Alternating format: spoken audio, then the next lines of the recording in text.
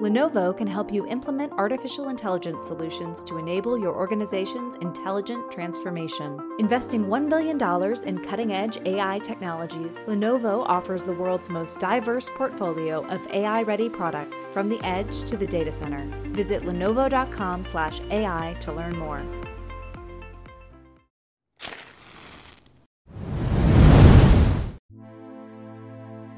And keep improving this whole project lifecycle of how could we get better and better and better. And in that process, how do we know we have gotten better is you apply these software to applications.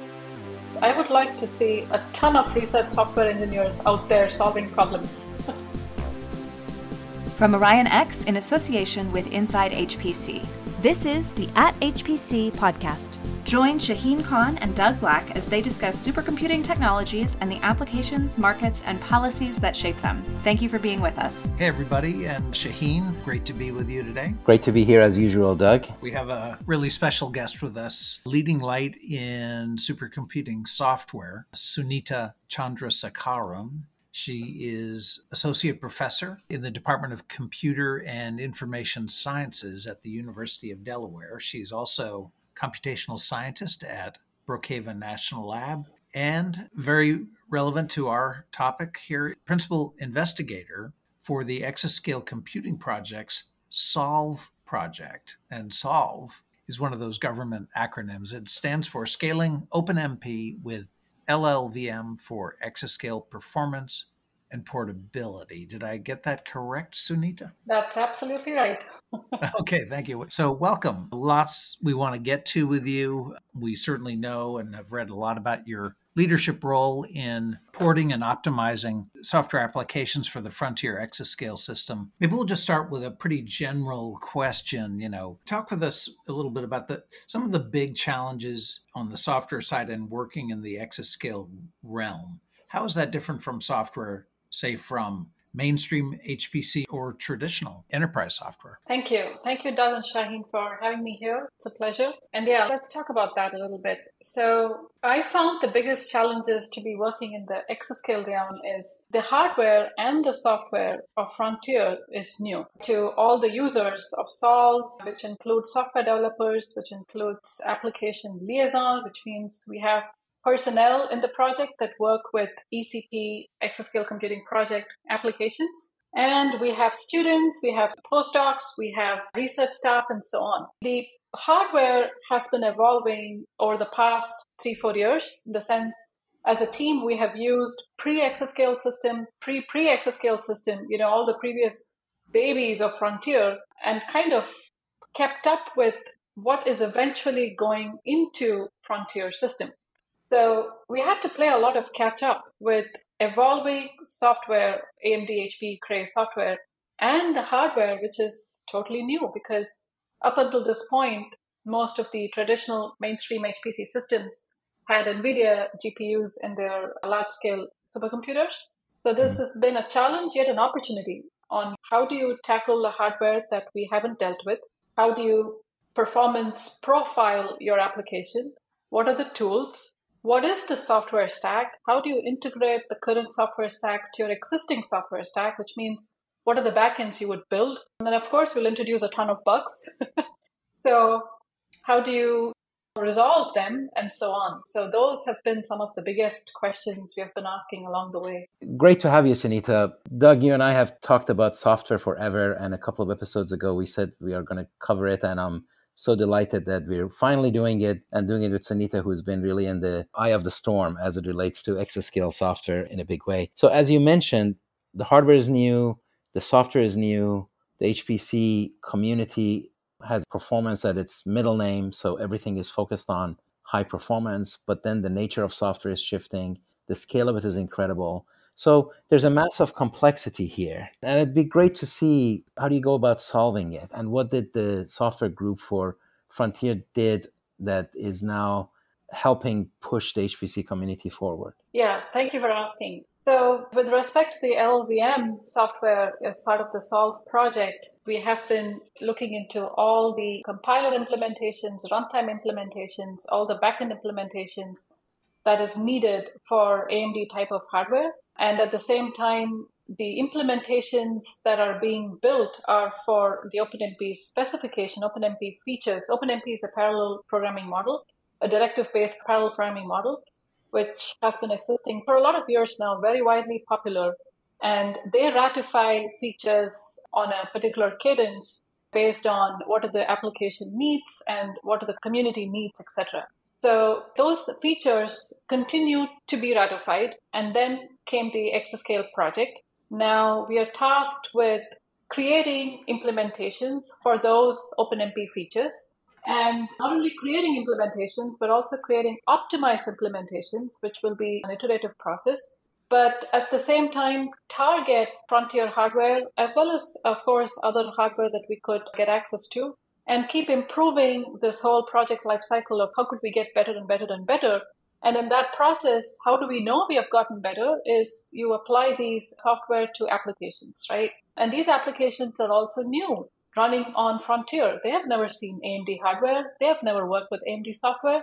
So where do we start? So yeah, we kicked off some of those preliminary ideas and preliminary projects on using the pre-Exascale systems, trying to create proxy apps or those mini apps, which are smaller versions or smaller kernels of these big apps, port them to these pre-Exascale systems. Of course, it never compiles and runs the first instant, fails. So you get up and you keep moving and try to understand where the failures are. And in these processes where we had created some validation, verification, test suite as well, in order to stress test some of these implementations to ensure they are even correctly running on the system. Does this answer your question? Yeah, it does. So one thing you mentioned is directive-based parallel programming models, and that is the method of choice for separating the logic of the computation from the instructions you want to provide to the system on what hardware it's going to be running on. And that has been a path.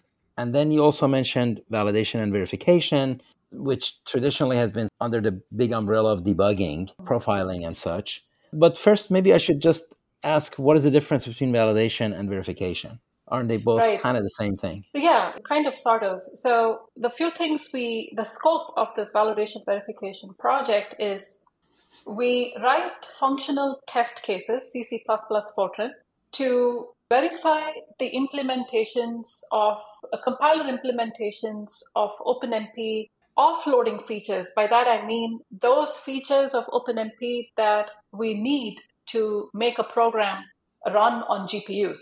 So those implementations, right? So we need to verify them. At the same time, when we write these test cases, we also need to make sure they conform to the OpenMP specification, right? So there is some sort of validation going on there in the sense we could write a test that we think is right.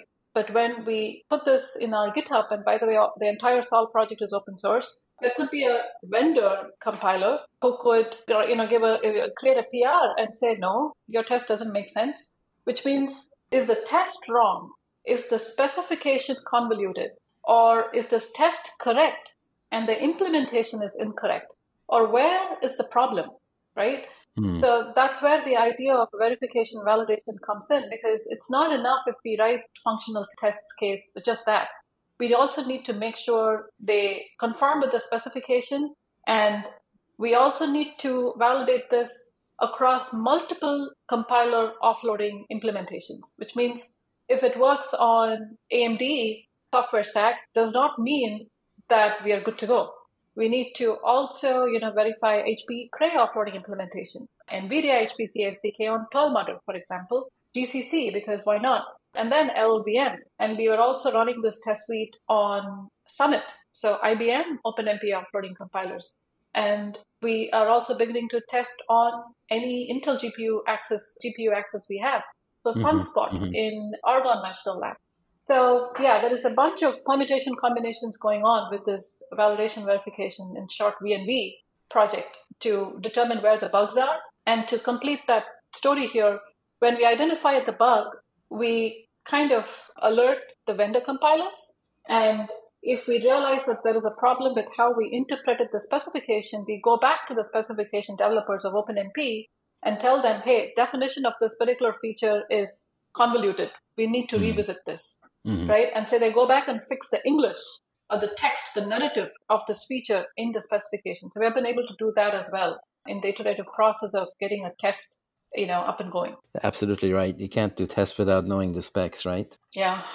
Could I ask, we could look at, from your perspective, looking at the Frontier system, I was just looking at some of the figures around Frontier, almost 9 million cores and 90 miles of networking cables. It just sounds like the work you're doing to port and optimize software just sounds like a monumentally complex task. Do you have a sense of almost the character of Frontier, what it's like trying to work with a system at that scale? But also maybe anecdotally, when you have successfully optimized, debugged a system, what is the performance like once the software has been tuned, tested, and really well suited for Frontier? What are the results like in the end? Sure. So while we are talking about the Solve project, I also want to slightly pivot to another project on Frontier.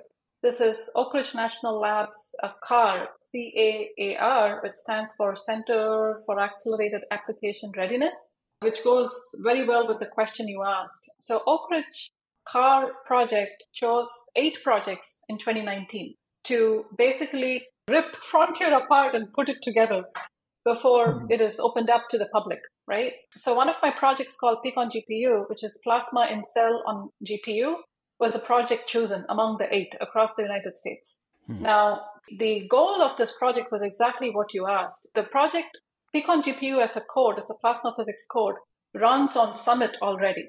The challenge we were asked to meet is get me 4x performance on Frontier, right? So that was a challenge. And that's where we started with this Peak on GPU project because, so we started this in 2019 and then we were looking at the different possibilities of how do you exactly bring the software that ran on Summit, which is an IBM NVIDIA box, to an AMD CPU and GPU box. How do you do it, right?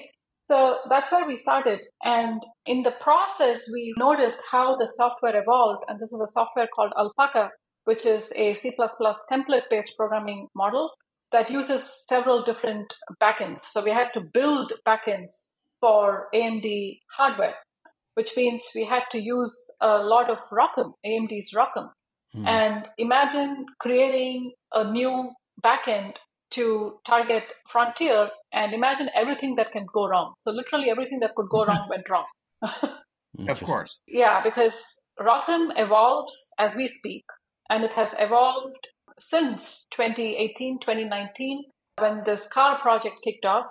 And then with every version of ROCm, we see newer updates, or it would make or break the previous versions we have used. Then we go back to the AMD vendor and we work with them very closely, AMD, HP, Cray, and actually kudos to them for working with so many of us with so much attention that we filed bugs. They had to look into those bugs, help us resolve, because without that, we are stuck. There's no way we could move forward. So there were all those issues. Fast forward, with the CAR project, there was a particular metric we used, figure of merit. That's a metric we used for the CAR project.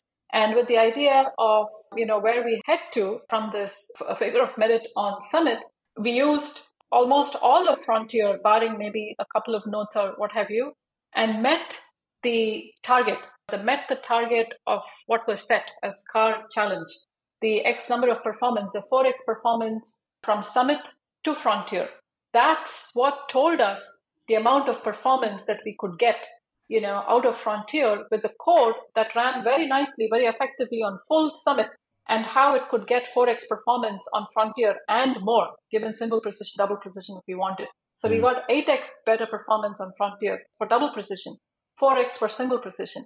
But the plethora of work that went on in probing an AMD GPU to the core possible with profilers, performance tools to tweak the performance, right?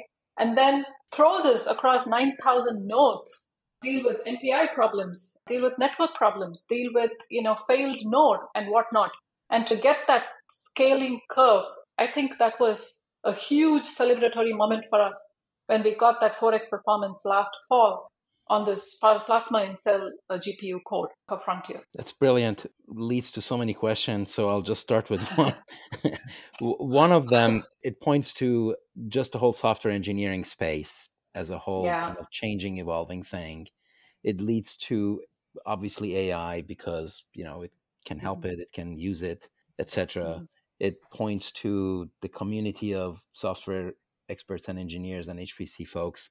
So let's just start somewhere. And maybe the place to start really is the discipline of software engineering for HPC and how you see that evolving.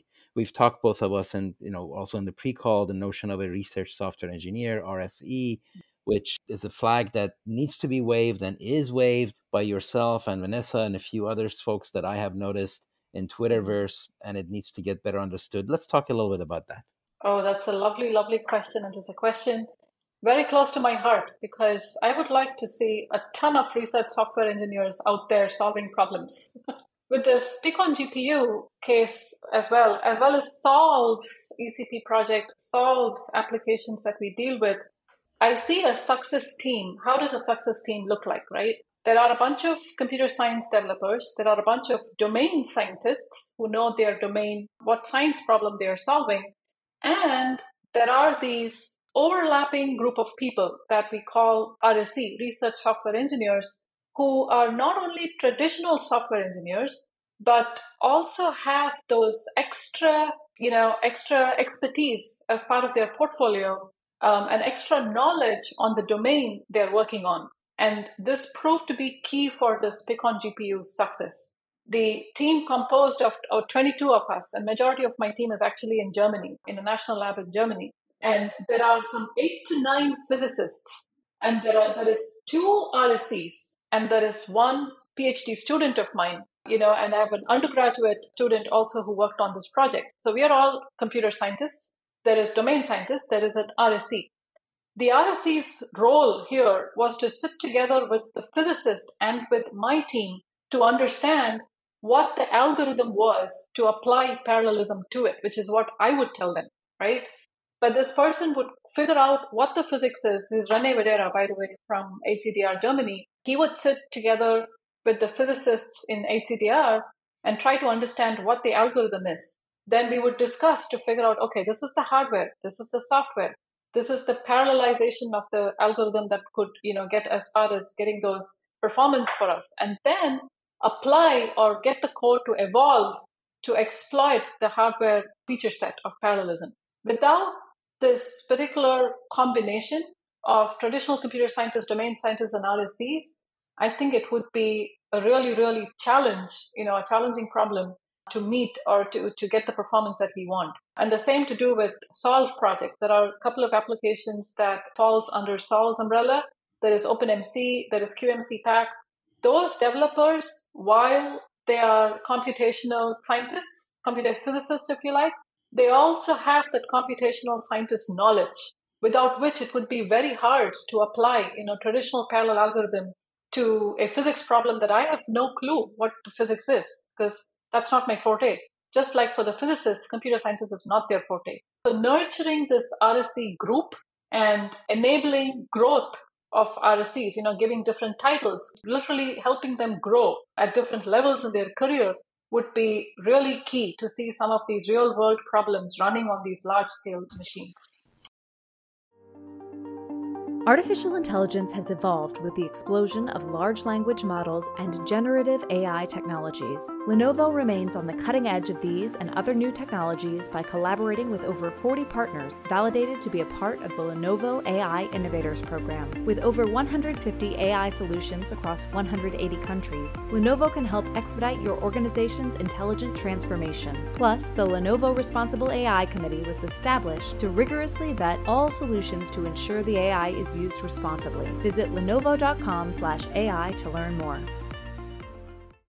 The big takeaway, I think, for everybody, if they're not already up with the program, is really the emergence of research software engineer as a career, as a function that needs to be cultivated and viewed that way. And I think that's a really big difference from the small HPC sites, or perhaps the way it was decades ago, where the PI was also the programmer, was also the sysadmin, was also the user. Correct. And it was a small group of PhD students who all kind of came together and did everything. But then over time, as it expands, specializations emerge. And this, I think, is a very important specialization. Yeah, and it should be taken up very seriously. Along those lines, getting back to Solve, one thing that impressed me in reading about the project and the strategy behind it is the way you've tried to nurture a community and pull together different stakeholders, if you will, to interact with the end users and with the vendors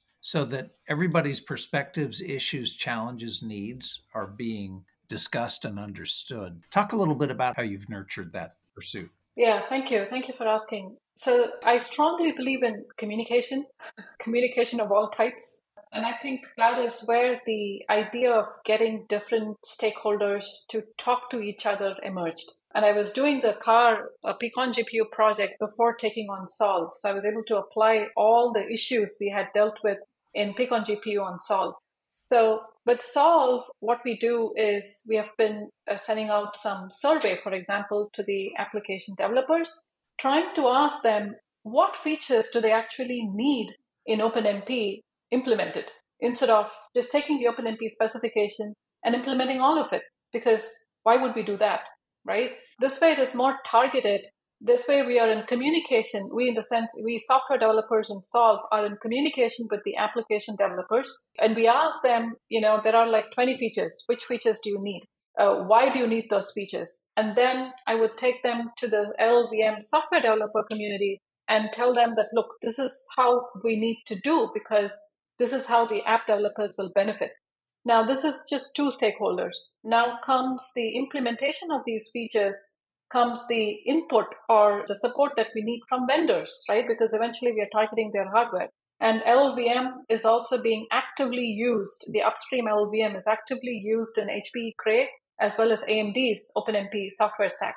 So it becomes even more key to be in continuous coordination with the vendors to file bugs, to see if they have picked up our bugs, to see if they have a solution to our LLVM bugs, because we need them to solve the bugs for us as well as for them, right? So again, communication. And there are several pieces in flux, and I can't say we have solved them all, but a few things that I often bring up to app developers, software developers, old CF, the facilities, as well as the vendors, together they are called the Center of Excellence, COE, that let's have this transparent interface where we all see where the issues are. The app developers know what to wait on. The software developers know what bugs have been solved or yet to solve, by whom, what's the ETA. So we are not endlessly waiting for those. And then once it is solved, how do you tell me that this bug is solved, right? How is that process even practically going to happen? So yeah, these are some of the communication challenges we have and some of the things that we are trying to address through talking to the different stakeholders and keeping everybody informed in a uniformed manner that these different pockets, there are these different problems, and these are the point of contact who are working on it. And this is the team you should go to speak to, so that you don't create a ticket and send the ticket to a whole different new team who would not know that there's another team solving the same thing. So that's one angle. The other angle we have also been working on is building this OpenMP community with user talks, where we bring users and or even developers to talk about how they have used OpenMP in their code, which is so important, because then somebody else on the call who is an application developer would learn what not to do, right? Because they have actually seen these errors or mistakes or issues, challenges faced by this app developer A. So the app developer B could learn from these facts and results on what are the flags to use, what are the compiler flags to use, what are the performance tools to use, profiler tools to use. So this way, there is a community being built. We have also done hackathons, 5-day hackathons, pre-COVID and post-COVID. We started off all these Zoom activities, multiple days, multiple weeks rather, and also using Slack as an effective way to keep in touch with all the teams, where Solve members will act as mentors, and we will bring in all applications that need LLVM OpenMP support to run their applications, and literally pick up Zoom rooms, right? Put apps developers in different rooms, and the mentors would float. across these different Zoom rooms to go check what the problems are. And we will bring in other mentors from vendors as well as facilities who have helped us a lot to make these hackathons very successful. And at the end of this hackathon, when you see the final presentations, you realize how much was solved in these, several days of hackathon. So yeah, it's all about community building at the end of the day, because we need everything to sustain for a longer time. Yeah, I'm also seeing a growing presence on Mastodon, and there is a mastodon.hpc that has emerged that is quite good. So that's also recommended channel for participation. One thing we haven't talked about, and maybe we should, is of course AI. It's unavoidable and sometimes repeated too much. However, when we're talking about programming environments in general, it's an area that simultaneously needs all the disciplines that you mentioned and could even participate in all the places that you mentioned. At one end of the spectrum, you really need all of these disciplines and expertise to write the AI code that is being applied to various things. At the other end of the spectrum, you could use AI to do the programming for you eventually. As much as that is probably not an immediate thing, it's starting to show up. What is your perspective on that? And how are these big centers looking at that possibility? Yeah, that's a very topical question, right? So some of the things we brainstorm internally is, for example, the validation verification test suite. Right now, we are manually reading the specification, the narrative, in the sense, a definition of a feature in the specification, which is of over 1,000 pages now, and translating those text to CC++ Fortran codes. What if we fed this to an AI model and automated the process of scraping through text, converting the grammar into real code, right? So that's a possibility, and we are thinking about that a little more seriously this year than last year, given the AI explosion and the tools availability. So that's one angle. At the same time, like you said, I don't think we are that far ahead with AI that we could just trust the kind of code it would emit, right? So there is still some manual intervention involved before we can tell that we are comfortable with the code that it generated. So, there's a lot of confusion in the community, and you read articles and tweets and stuff that AI would replace. And my strong opinion to that is AI would shift the job of a software programmer. Exactly. It couldn't replace, I think it's called the law of conservation of difficulty. Yeah, there you go. So it can probably speed up some parts of your code. And yeah, there are tools that do that. Again, does it speed up to the extent that you would have expected it to speed up? That's a question, unanswered question. But, well, we have the tool that we could improve to do those jobs for you. But it still requires the human to think of algorithms, think of the real world code, think of a, prediction model. Now we have this poor air quality going on almost in the Northeast, for example. Do we have a weather model that would have predicted this sort of air quality deteriorating the entire week? And funnily enough, I noticed my smartphone weather app showing that there is 20 miles visibility and it's pretty clear. That is wrong. So you see, that's what my weather app says, and I can't see my neighbor, technically speaking, and that's not 20 miles away. So yeah, AI could do so much, but it's shifting how humans are thinking to program.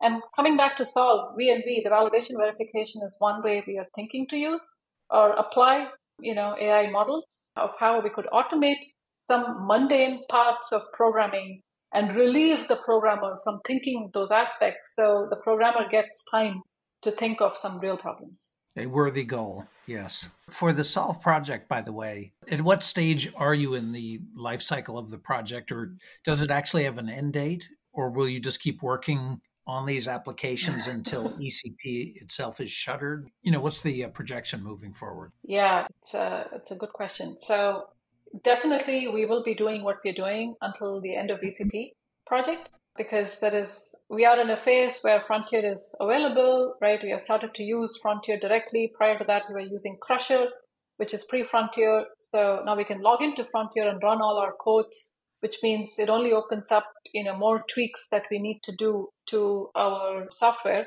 Although Solve focuses on node programming model, which was Crusher by itself. But yeah, scaling applications and stuff. Beyond ECP, there is certainly, concern is a strong word, but there is certainly lots of ideas on how we could sustain what we are doing, right? And trying different ways on how we can still keep the lights on, because LVM, VNV, OpenMP specification, these all were already ongoing before ECP happened. Now, after ECP happened, we only got pumped, and we got more money, and we got to hire more personnel to do the cool job, for the last several years, and we made a lot more progress, which we hadn't prior to ECP project. This was really, really great. Now, how do we sustain from here is something that we all have been discussing internally. After the end date of ECP project, how do we keep this going? Which means, do we go after newer solicitations, or do we tie in collaborations with existing packages? And there are those E4S packages, for example, ECP packages to which we could tie VNV, for example. So it keeps running, in the background instead of us trying to run it independently off of those existing packages. So there are ideas, and we have started to discuss which directions to go, because we would love to keep doing this, but we have to get creative to keep doing this. So, Sunita, tell us, if you would, a little bit about your background and how you arrived at this point, maybe a bit about your career path. Yeah, you're taking me 15 years prior to where I am, which is a good journey. So it's good to think about it. So quickly, my bachelor's is in electrical electronics, and if I think back as to, back then I wanted to do computer science, bachelor's of engineering in computer science. But I very much appreciate that I have an electrical electronics background in my bachelor's, because that's when I could play with hardware. And the more and more and more I get so intertwined with HPC, I am beginning to realize how much I love to work on new hardware. So that's where I started. And then fast forward, my PhD topic was actually embedded systems, which is little boards that you could connect to your laptop. Especially FPGAs, which is field programmable gate arrays, ASIC, application-specific integrated architecture. FPGAs especially are tough nuts to crack, and there aren't cool software that would, readily work on them. So spent a lot of time hacking my way through compilers and create translations and whatnot to get a C program running on FPGA. That was precisely my PhD topic. Little did I know that very soon after that, I'll be working on computers that are the size of a building. So that's what happened in my postdoc, which was in University of Houston. My PhD was in Nanyang Technological University in Singapore.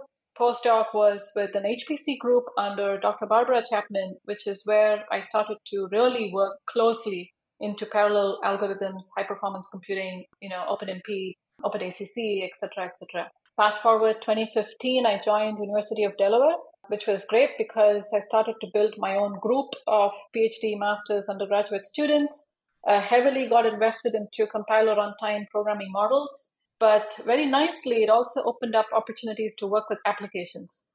So there is solar physics application from National Center for Atmospheric Research, NCAR, Colorado, Picon GPU. There's a biophysics code. There is nuclear physics code.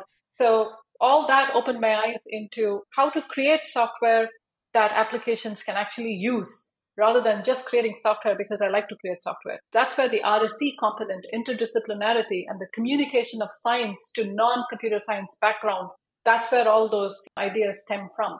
So here I am. I got my tenure 2 years ago, so now I'm an associate professor in this university with a group of 22 students, plus all these cool projects to work with. Brilliant. Sunita, congratulations on your wonderful career. Thanks for your time today. Really great conversation, and looking forward to the next opportunity. Awesome. Thank you both very much for asking these insightful questions. These are really, really wonderful. Okay, thanks so much. That's it for this episode of the @HPC podcast. Every episode is featured on InsideHPC.com and posted on OrionX.net. Use the comment section or tweet us with any questions or to propose topics of discussion. If you like the show, rate and review it on Apple Podcasts or wherever you listen. The @HPC podcast is a production of OrionX in association with Inside HPC. Thank you for listening.